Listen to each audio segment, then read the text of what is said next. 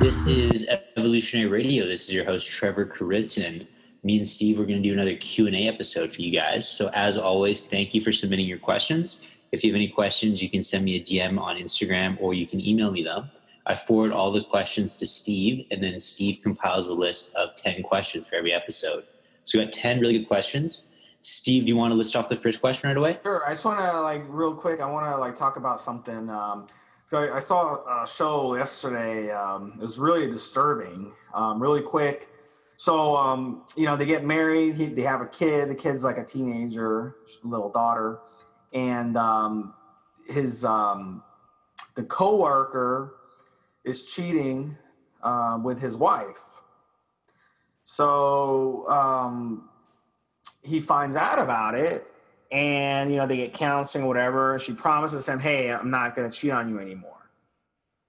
So then he finds out, a few months later, she's back cheating on him again with the same coworker. So he takes her out on the boat. This is in Minnesota. He takes her out on the boat. She doesn't know how to swim. He takes her out in the middle of the lake. He asks her, he's like, do you love me? Straight up, do you love me? And she says no. So he picks her up and he thumps her into the water and then drives away on the boat.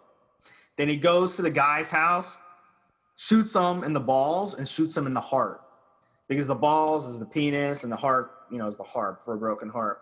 And then he calls the police. He said, you know what, I did it. So, if you guys are listening out there, stop cheating on your spouses and your wives and stuff, because this is the type of shit that can happen, So you have to be loyal to people in life. So this brings us to our first topic, and it has to do with health bars, because we get a lot of questions about health bars.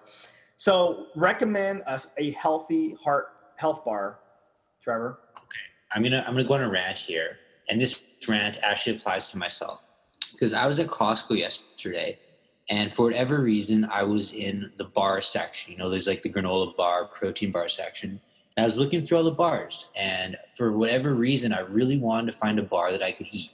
Most of them were pretty horrible, but there were a couple that were, they're decent. They weren't great, but it was basically just dried fruit and nuts and stuff. They're still high in sugar, but at least there's natural sugar from dates and things like that. And then I stopped what I was doing. I'm like, Trevor, what are you doing? Why do you need to eat a non-perishable bar? You live in an affluent country. You have a refrigerator. You can eat real food. I don't, and I get questions like this every single day. Every single day, one of my clients will ask me, what do you recommend for a protein bar or whatever? And I don't understand why we have this fascination with bars. I'm guessing it's probably the media or marketing or something. Why not just eat a real food? We know we're not supposed to eat processed foods. We know we're not supposed to eat these things. So why do we have this fascination of trying to find some bar? Even the healthiest bar on the market, it's not going to be as good as real food. So I would say, don't buy bars, don't eat bars, eat real food. What are your thoughts, Steve? Yeah, the problem with the bars is, even if they do have healthy ingredients in them, they're still processed and they're still designed to sit on the shelf for a long, long time. So anything that can sit on the shelf for a long time isn't going to be good for you. That's a pretty good rule of thumb, and it's hard to really argue that.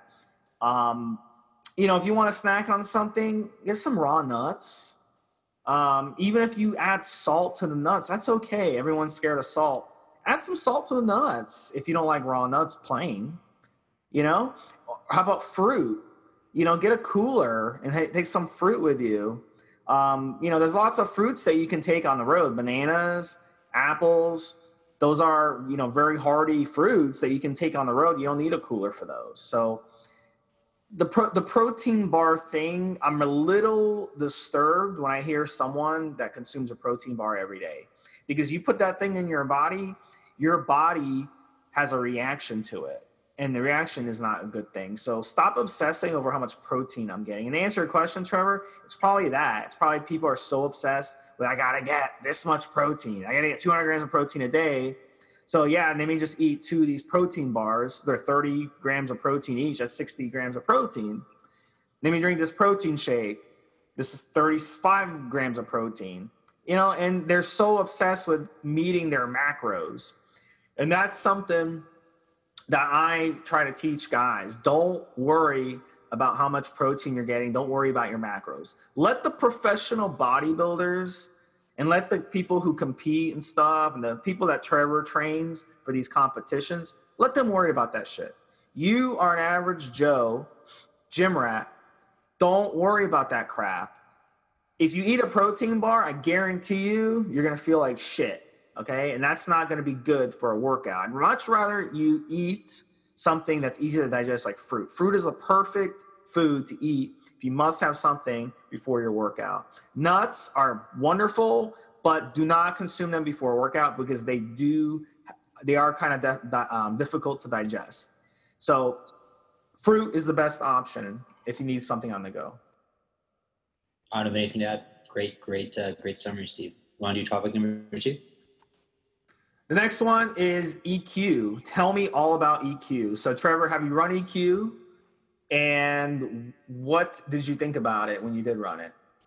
So, I really like EQ. EQ is pretty mild when it comes to steroid. In terms of hair loss safety, I'd give it about a 7 out of 10. So, it's one of the safest steroids when it comes to hair loss. It's not liver toxic. It does aromatize into estrogen, but it barely aromatizes. So, you only need a light AI. Most people, when they run blood work on EQ, it's pretty good. Like EQ is pretty forgiving when it comes to your lipid profiles and things like that. I really like EQ. I think if you're looking to, do a clean, lean bulk, EQ is great. I would stack it with a mild androgen. So you could stack it with Proviron, you could stack it with a TRT dosage of test. I think 400 to 600 milligrams per week is a sweet spot for EQ. And like I said, add in a very light AI, maybe like 6.75 milligrams of Arimocin every other day. You won't need much because it barely aromatizes into estrogen. Steve, do you want to talk about the history of EQ? Because a lot of people still think it's a racehorse steroid. Yeah, the reason they think that is because it was human grade for a period of time. I believe about 15 years it was human grade. And just like all steroids, it was designed for specific reasons. Most of them were designed to prevent muscle wasting. So that's what EQ was used for. It was then banned, and then it was brought back as a vet steroid, and it's used on a lot of racehorses because it's so good at raising endurance and red blood cell count without giving those nasty side effects that are found in other steroids because it's mild, like Trevor said. So, it's a lot of people are scared to use it because they think it's a vet steroid and it's not. So you want to basically just don't listen to these people that are telling you that. It's actually one of the best steroids to use, to be honest with you, because it won't give you horrible side effects. It won't affect your sleep. It won't cause your estrogen to go sky high. It won't dehydrate you. It won't really mess with your insulin sensitivity, all that stuff. So it's pretty good. It's one you definitely want to try if you're up for a second, third, or fourth cycle and you want something to stack. That's something to try for sure, and it's great for those of you who like to live an active lifestyle. Anything else to add? We'll go on. He was actually originally developed for HIV patients to prevent muscle loss, but also increase red blood cell count. So one word of caution with EQ is that it is known to increase your red blood cell count, which will increase your hematocrit. So if you're using EQ, you're most likely going to want to be giving blood every 8 to 12 weeks unless you have low red blood cells to begin with. But most bodybuilders are on the high side of the hematocrit before they use steroids. So not a big issue. Just give blood every 8 to 12 weeks when you're on a cycle with EQ. Steve, you can go ahead and do topic 3. The next one is, why are Italians so lean if they eat so much bread, pasta, pizza, and all this Italian food, lasagna? It's kind of a I, weird question, but it is a really good question. I Um, actually really like this question. I really do. Steve, do you want to start or do you want me to start?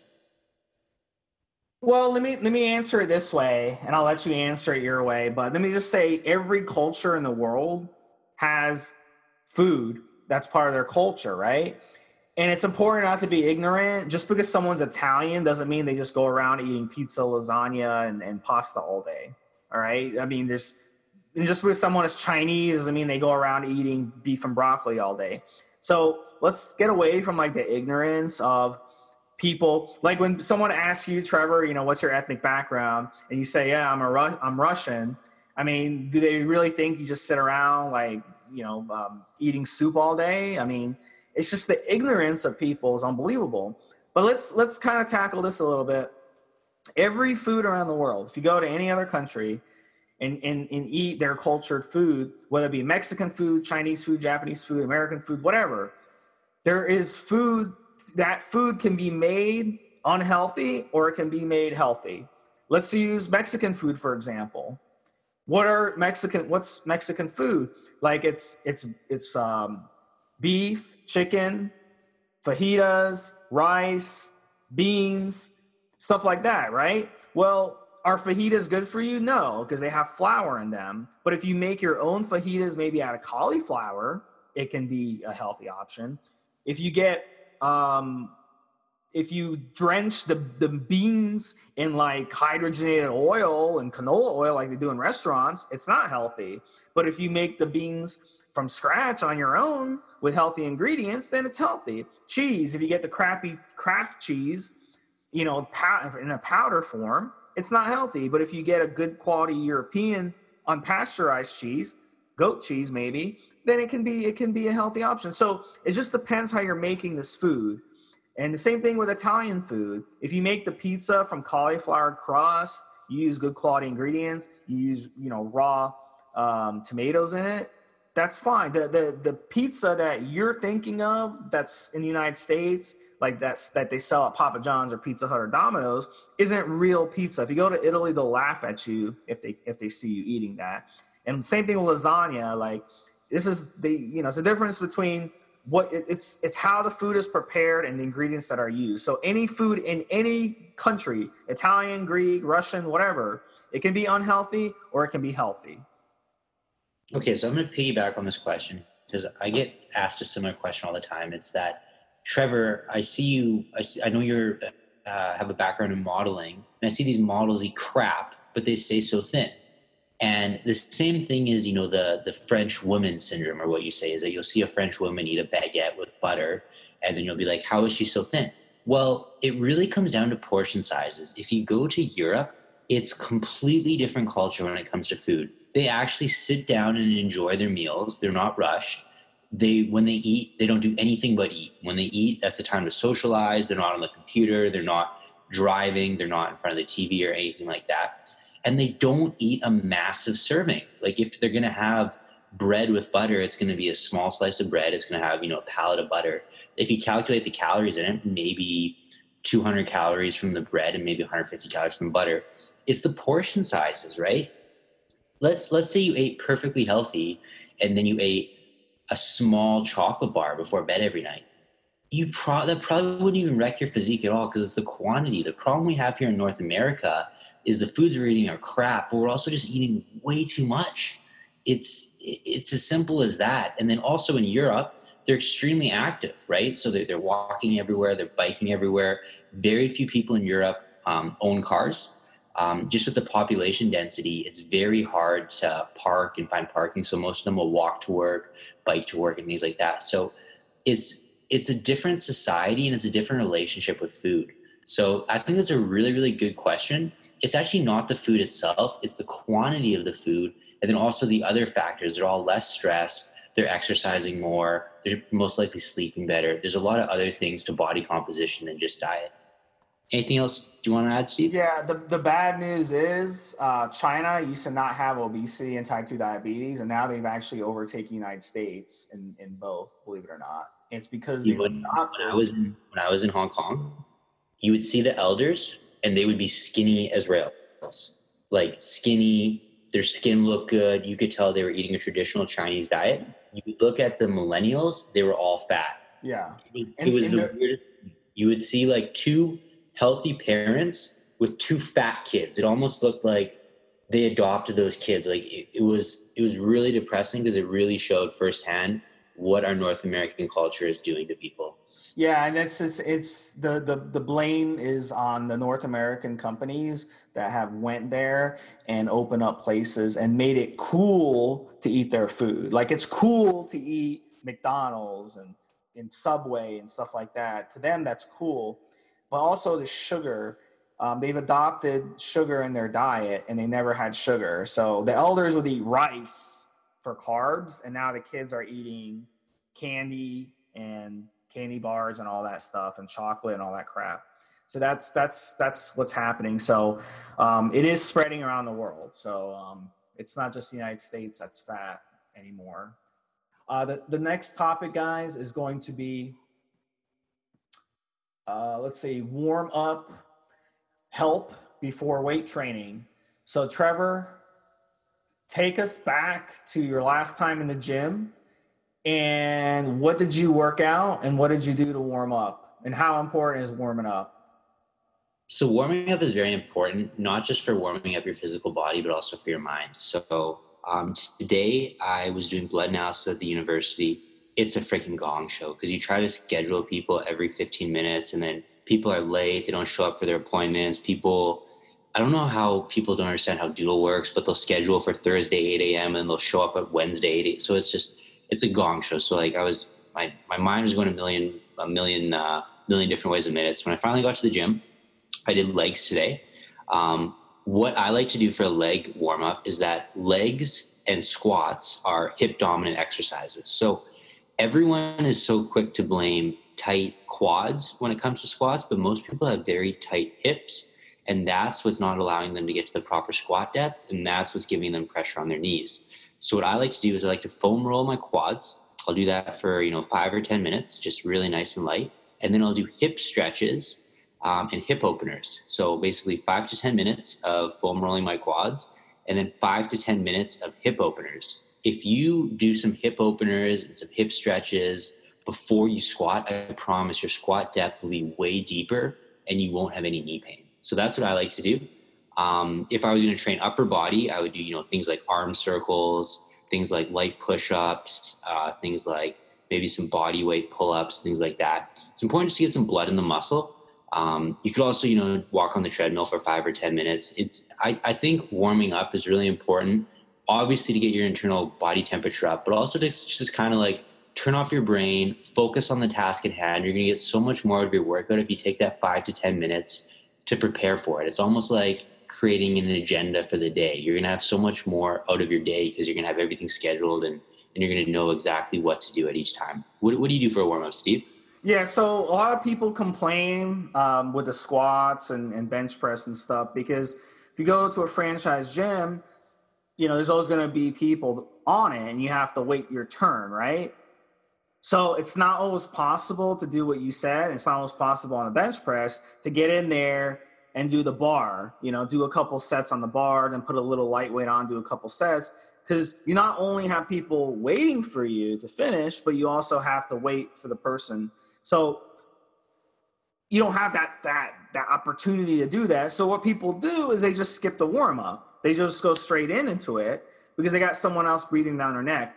So this is the easiest solution for that. Let's say you want to do squats. Go and grab a 45-pound weight while the other person is on the squat machine, the squat rack, and wait let them know, hey, how many more sets you got. He's going to say, oh, I got 2 more sets. You're like, okay, no problem. Take your time. I'll get in there after you. This way, if someone else comes up, he can tell them, hey, yeah, this other guy's waiting. But get a 45-pound weight, just go in front of the mirror, and just do some squats with the 45-pound weight. That's like squatting the bar. So that's your warm-up for that. If you're doing bench press, same thing. But this time, go to a machine. Go to the machine, any pushing machine in the gym, and just do some light work on the pushing machines.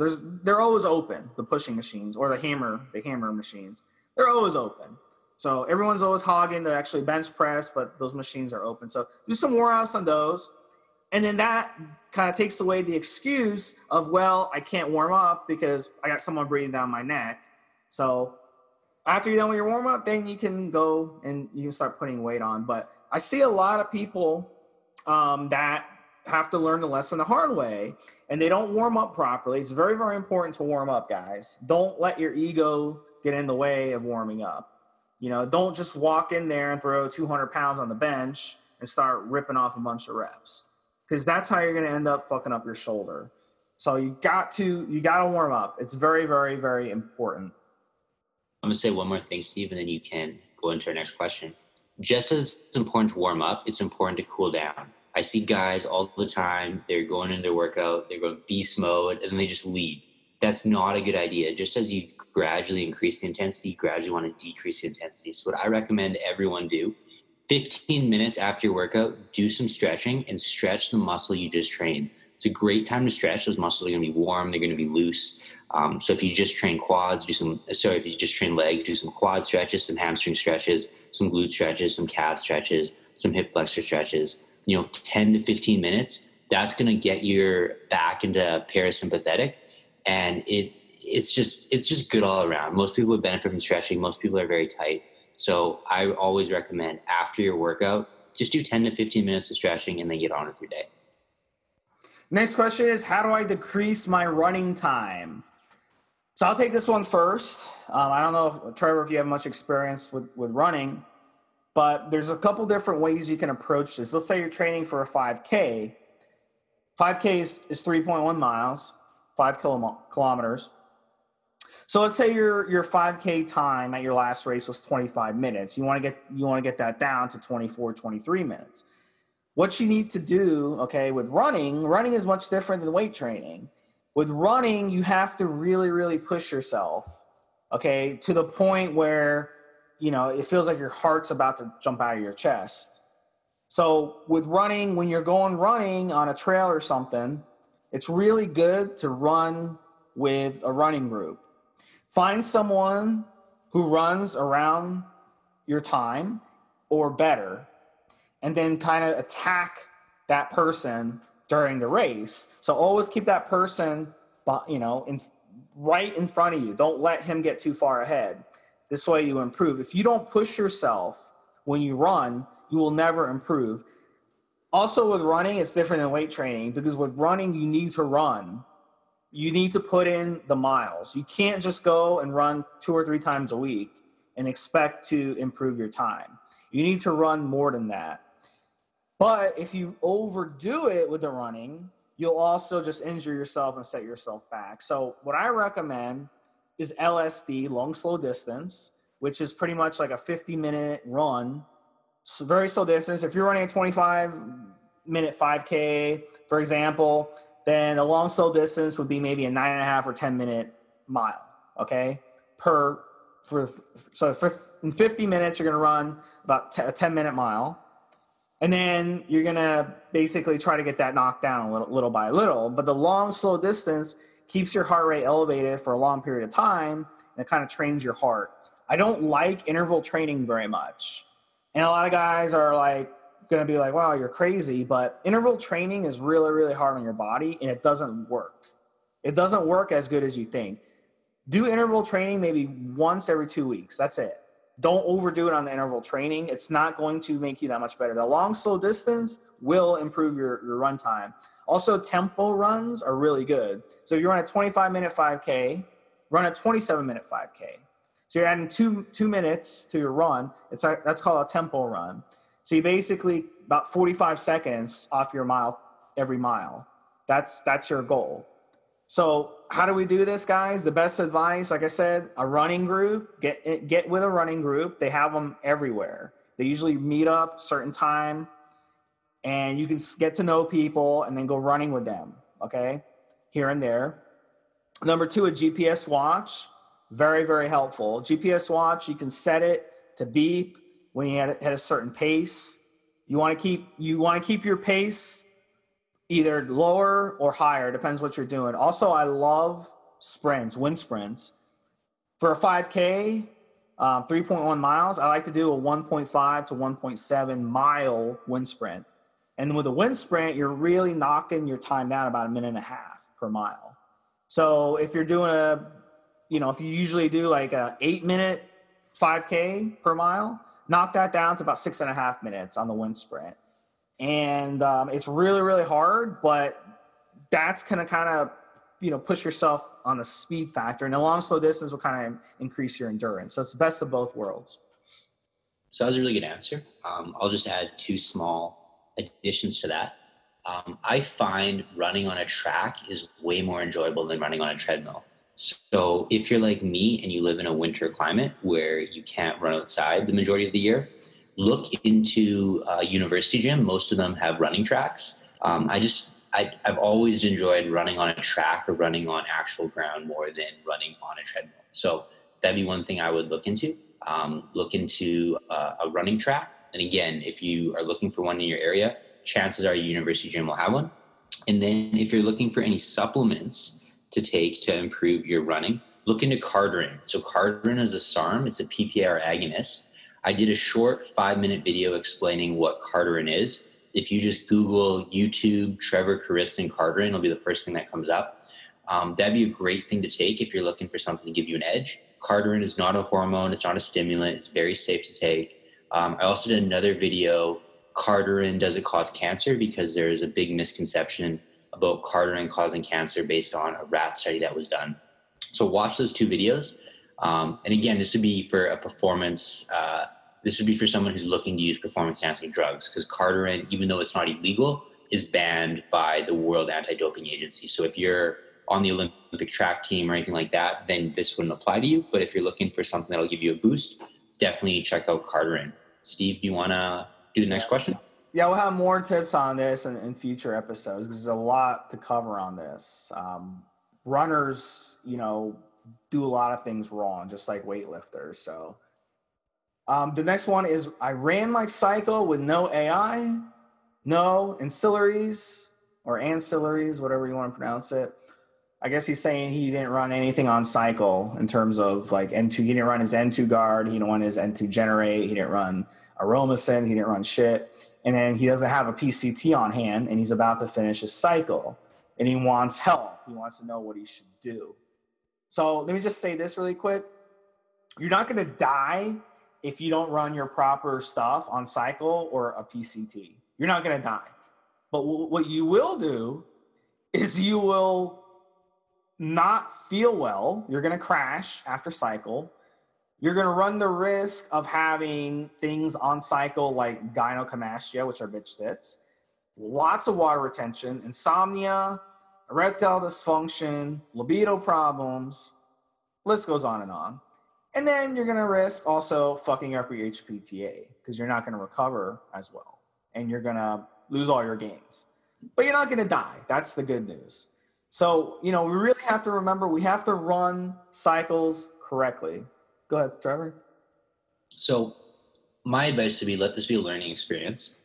If you do decide to use steroids in the future, do a lot more research before shoving a needle in your butt.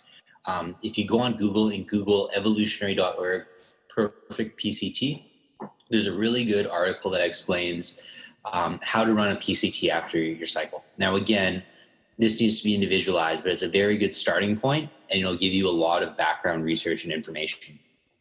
I'm not sure what you used for your steroid cycle. You didn't list that, but if you used long esters, you wouldn't actually start your PCT until 2 weeks after your cycle. So you could still get everything you need for your PCT on hand, especially if you use like a domestic source for the Clomid and Nolvadex. So I would go on evolutionary.org, read the perfect PCT, learn what a proper PCT is, buy everything, and then hopefully it comes in time that you can start your PCT 2 weeks after your last injection. But like Steve said, you're not going to die if you don't run a proper perfect PCT. You're just going to crash really hard after your cycle because a PCT basically gives you a soft landing. It basically helps your natural testosterone production start after your cycle. A PCT is not like it's not like a light switch. It's kind of like a dimmer switch, right? It's just going to kind of help your body restart after your cycle. So that's what I would do. Is I would do some research, try to get everything on hand, and try to start your PCT as soon as possible, and let this be a learning experience, because if you keep running cycles without the proper support supplements, you're going to do a lot to your health, and you might even end up with some serious side effects like gynecomastia or something like that, which no one wants. So Steve, do you have anything to add, or do you want to go to the next question? The good news is, if you go on our website, evolution.org or elitefitness.com, we do have sponsors that have everything you need. So definitely order what you need ASAP so it gets to you. And then number 2, blood work. I'd be running blood work ASAP. If you go on evolutionary.org or Elite Fitness, go on my any one of my posts, Steve Smee, and you'll see in my signature I have a link to blood work with a coupon code. Get blood work done right now, and then you'll get results the next day. See where your estrogen is at. If your estrogen is sky high, you need to get that remedied immediately. Otherwise, you will be fitting yourself for a bra very, very soon. All right, next question is a story sent in by Cheryl. She is a female who listens to the show. She says she's a big fan of Trevor, by the way.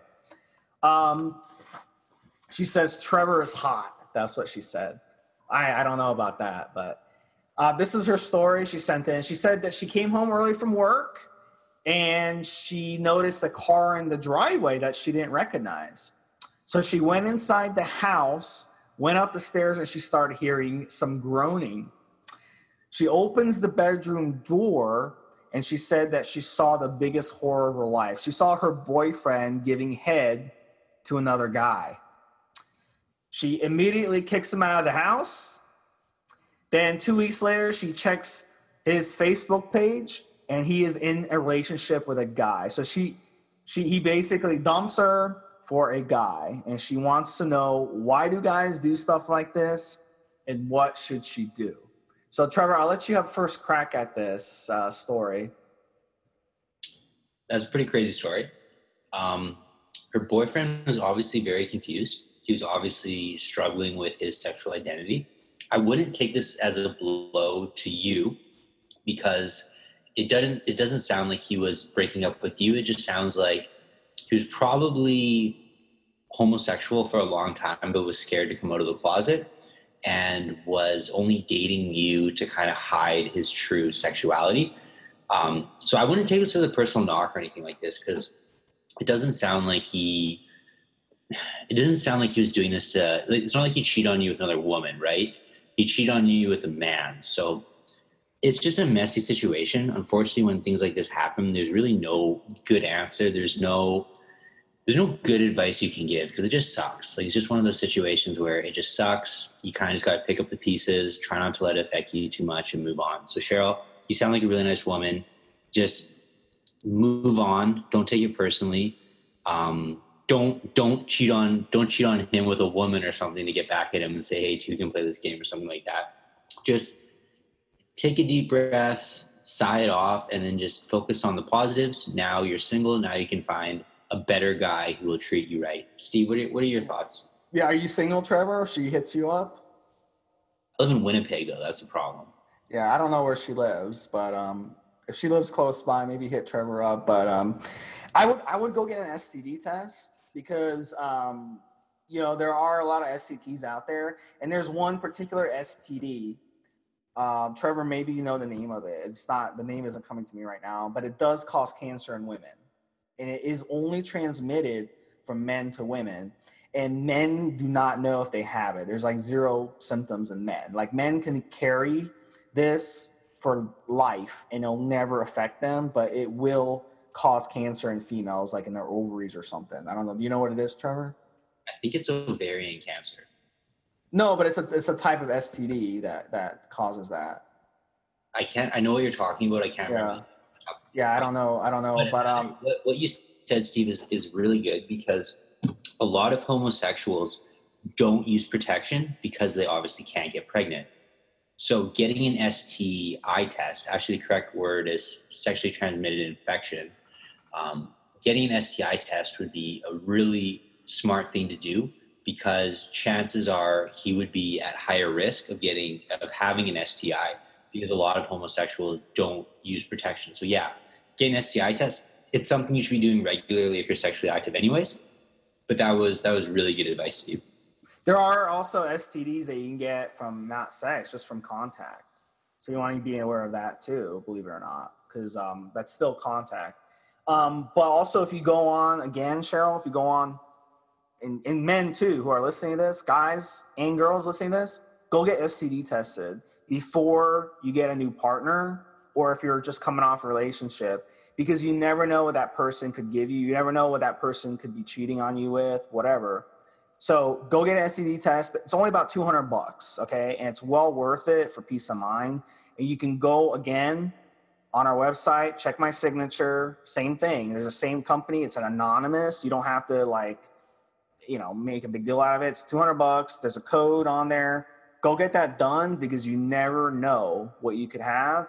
This way now when you find someone else, you're not giving them an STD, and then they're coming back and like, oh my God, I have an STD. You've been cheating on me. And you're like, no, I never cheated on you. Well, you had an STD before.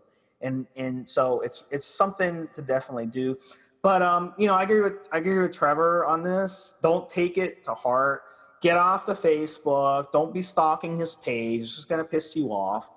Just move on. Make sure, get a new, just throw the bed away. Go donate the bed to humane, the Habitat for Humanity or whatever that he was cheating on you on, and then buy a new bed and forget about it. Get rid of his stuff and move on, and that's the best thing you can do in such situation. But people do that. People do that to each other all the time. They cheat on each other all the time.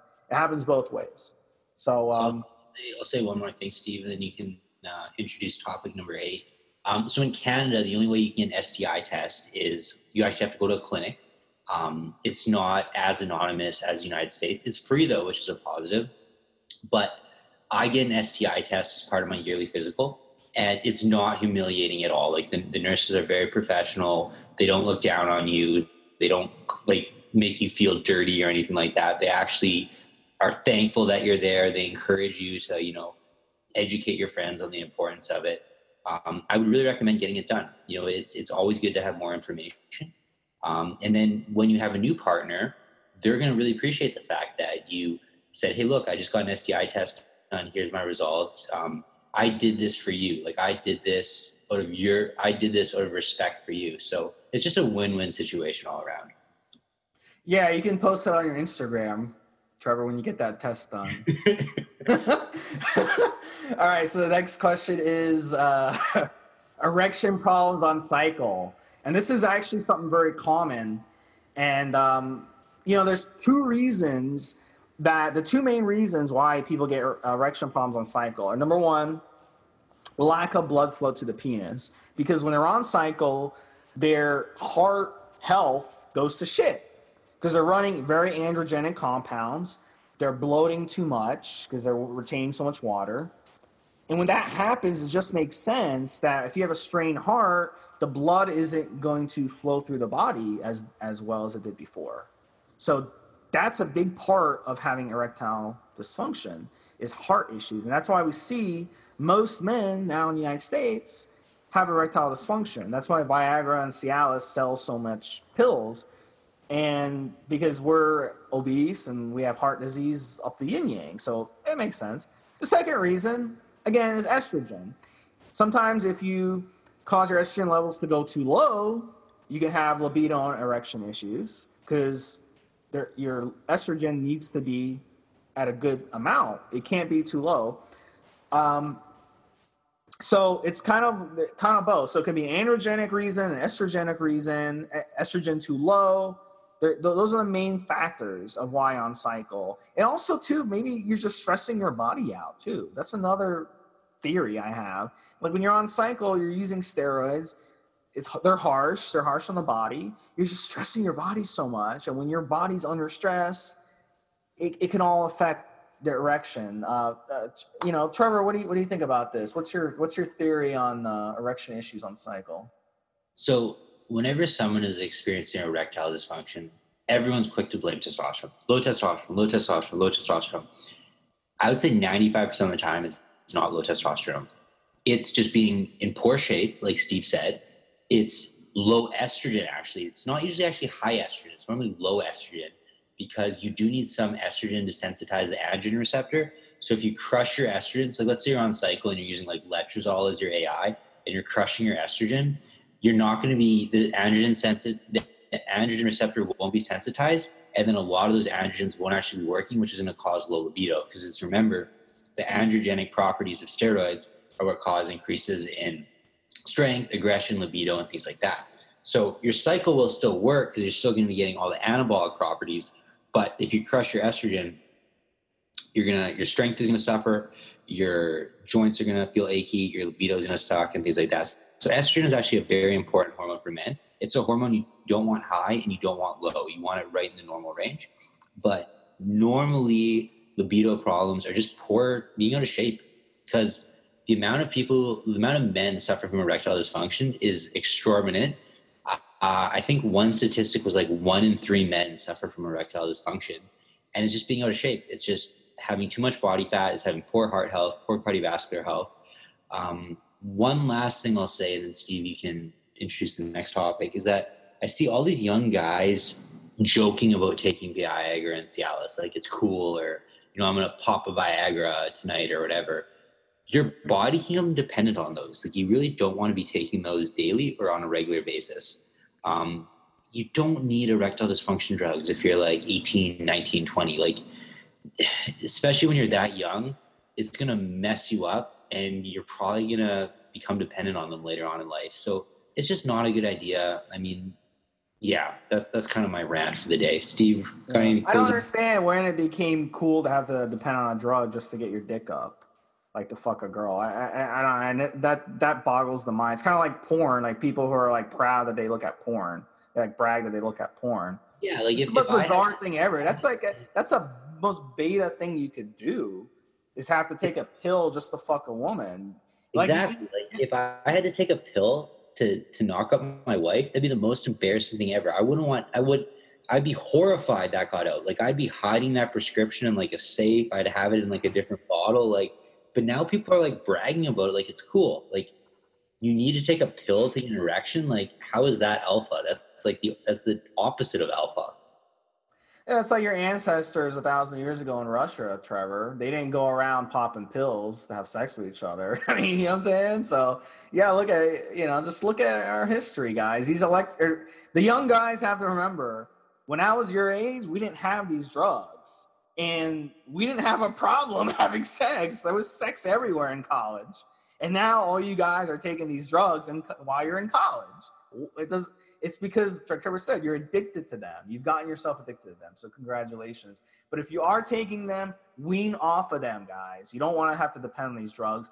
Run something natural that boosts libido and helps with erections. At the very least, that would be a much better solution. So the next one we have here, we're breezing through these, is a nerve pain in the back, neck, and arm.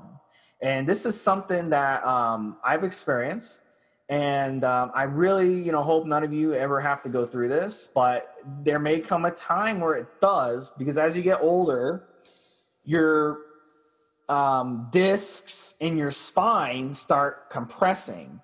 So if you kind of go online and look at a picture of what a disc looks like, it kind of looks like a sandwich, and there's basically Jell-O, right? And what happens is, when you weight train, your discs become more and more compressed to the point where you'll start getting herniations. And I have 3 herniations in my spine just from weight training. I've been weight training for 20 years, but it's also from having a desk job. It's also because I've been in several car accidents. It all kind of adds up as you get older. So you guys in your 20s have no clue what this is. So you think you're invincible, but as you get older, obviously it's going to catch up to you. So you got to basically practice good decompression techniques. And how do we do that? The way we decompress, especially if we're weight training a lot, is I highly recommend a lot of stretching. Yoga is great for it, hot yoga especially, because there's a lot of decompression in that. So you want to it's the opposite of the compression.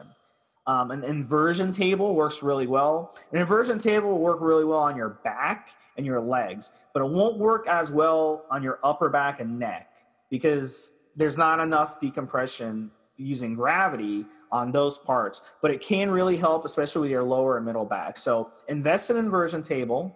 I highly recommend doing some Bikram yoga once a week is something that I strongly encourage you to do because it will decompress your spine. And I also recommend you be very, very careful on overhead lifts and lifting heavy very often. You know what? I mean, I used to lift heavy a lot. You know, I understand it's very fun to lift heavy. You get the ego going and stuff.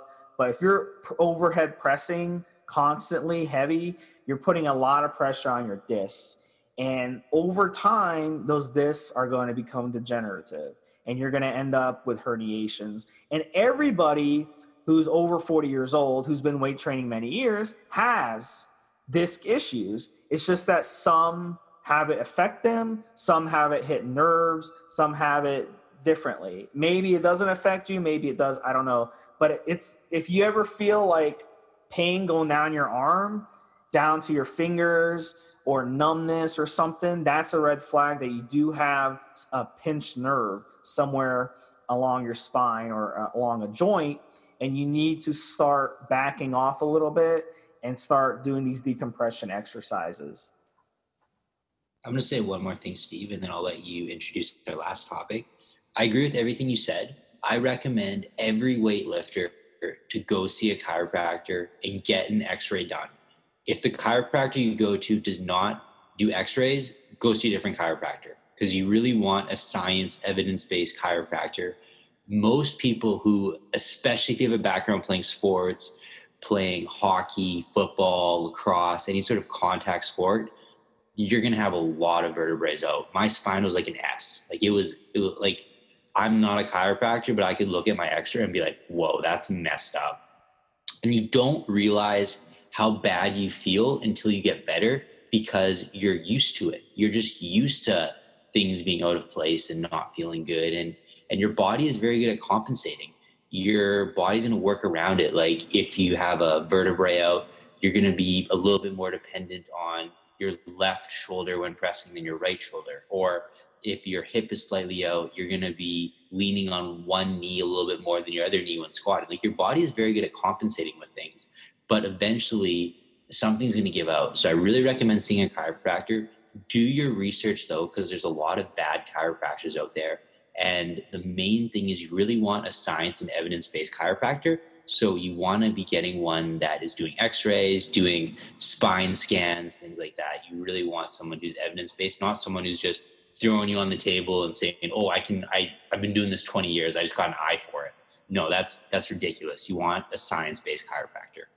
Yeah, the problem, Trevor, with chiropractors is they deal with the bones and they deal with x-rays. But an x-ray is not going to tell you anything about your discs. You need an MRI. So, you know, on this subject, I've been to chiropractors for my issue. They're not going to be able to help you on this. Like cracking your back is not going to help you. And anytime, like if they claim that they can help your disc, then it's a scam. So for this, you have to do this on your own. You have to back off the weight training. You have to do stretching. You have to do the inversion table. This is stuff you have to do. This is your homework on your own. You cannot depend on any of these doctors to help you. An osteopath is going to give you a drug and inject you with some cortisone. That's what he's going to do. A chiropractor is going to crack your back. Again, that's not going to help with your disc at all. He can actually make it way worse because if your spine or disc are rubbing against the nerve, he can actually cause the nerve to get even more disturbed. So any of you listening to this, you know exactly what I'm talking about. If you've ever been to a massage therapist and you leave there and you're like, holy shit, like I feel way worse. Like what the hell happened? Well, it's because they're actually irritating your nerve. So what Trevor's saying is different than what I'm saying because he's younger. And these types of injuries are more things you have to start worrying about when you get to 35, 40 years old. But when you're in your 20s, it's completely different. There's a difference between bones and disc. So I pray that you guys never have problems with disc or nerves, because that's not fun at all. So our final topic is, this is one that came in late: trouble with lagging arms, how to properly train arms. I'm going to give a tip, and I'll let Trevor finish up, because I know Trevor is an expert on this. But what really helps with arms, number one, is genetics. Not everybody has Lee Priest genetics. Some people have long, lanky limbs, so they have a hard time building arms. But what helps me with my arms is pull-ups, weighted pull-ups, gymnastics, stuff like that. It really forces your biceps to grow. One of the worst things you can do is stand in front of the mirror and do bicep curls. You shouldn't even be in front of the mirror doing bicep curls. Those aren't going to force the growth of your biceps. So, there's really no reason you shouldn't be doing weighted pull-ups, gymnastics, stuff like that. Those really, really get the bicep working, but you don't want to overtrain your biceps either. So, Trevor, give us your thoughts on this. So the first thing I'm going to say is that the arms on a pro bodybuilder are most likely full of site-enhancing oil. So if you're looking at a pro bodybuilder and you want to get his arms, you won't, unless you want to use, synthol or something like that. So that's just, I'm being the bearer of bad news, but I'm just giving you guys the reality of it. Number two, whenever you're dealing with a muscle group that is far from your core, so that would be, arms, calves, things like that, they respond best to high reps and high volume. So like Steve said, you're going to want to be doing some compound movements. You want to do pull-ups, dips, narrow grip bench press, things like that. But when you do isolation movements, things like bicep curls, overhead dumbbell, tricep extensions, things like that, you're going to want to be doing high volume. You're not going to be wanting doing, 5-6 reps. You're going to want to be doing 15 to 20 reps. You're going to really want to fill that muscle with blood, because most of the muscles in your extremities, your calves and arms, respond best to high reps, just based on the muscle fiber anatomy. So that would be my suggestion. Most guys who have crappy arms are just skinny. You're just going to need to get bigger. Like Steve said, you're going to need to focus on getting your pull-up strength up, your bench press strength up, things like that. You're most likely just focusing on your arms because you're wearing a t-shirt and you can see your arms, right? Same thing when someone says, oh, your calves suck. Well, you're wearing shorts, so you can't see that the fact his quads and hamstrings also suck. You only see the calves. So I think this whole my arms suck, I think that's kind of, you're missing the big picture, in my opinion. I think you just need to put on more muscle altogether. But I think because you're wearing a t-shirt, you notice your arms more than you would notice, your back or your pecs or anything like that. Steve, do you have anything to close up with before I finish off the show? Yeah, I just want to say, if you go and look at the biggest motherfuckers in your gym that have the biggest biceps and ask them what they do for their biceps, I guarantee you they're not going to say that they stand in front of the mirror curling 30, 35-pound weights all day. And I see a lot of guys doing that, especially the young guys who have really, really skinny arms. They'll go in their little groups, 2, 3, 4 guys, and they'll stand there in front of the mirror doing curls. That's not the way to grow your bicep, guys. That's all a show. That's all a ruse. You ever seen these bodybuilding videos? They stand in front of the mirror doing that. It's a video, guys. They're trying to show off their vascularity and stuff. Right, Trevor? It's marketing. But that's not how they got their arms. So don't just look at a video of Ronnie Coleman or Jay Cutler and be like, hey, he's in front of the mirror curling, so I'm just going to do that. Guys, it's a show. And that's the reality of it. You don't see what goes on, off the video and how they really, really built those big biceps. So ask the guys in your gym, how they got their biceps, and you'll see exactly what we're talking about. Don't ask them in the middle of their set, though. Ask them before their workout or after the workout. Last thing we want you to do is get punched in the face or something. That was it. It's another good episode. If you guys have any questions, you can send me a DM on Instagram, or you can send me an email. I have both of those in the show notes. If you are on the evolutionary.org forums, you can send Steve a private message or a visitor message. If you're not on the evolutionary.org forums, I'd definitely check it out. Me and Steve are on there every single day answering listener questions for free. So if you like the show, you want to pick me or Steve Brain, or we got a lot of other really good moderators, log on. It's completely free. evolutionary.org. You just click the forum section, and it's no topics are off limits. So you can talk about steroids, you can talk about working out, you can talk about nutrition, you can talk about sources, you can talk about absolutely anything. So for your host, Trevor Critton, for my co-host, Steve Smee, this has been another episode of Evolutionary Radio. Live your life, look good doing it. Thanks for listening.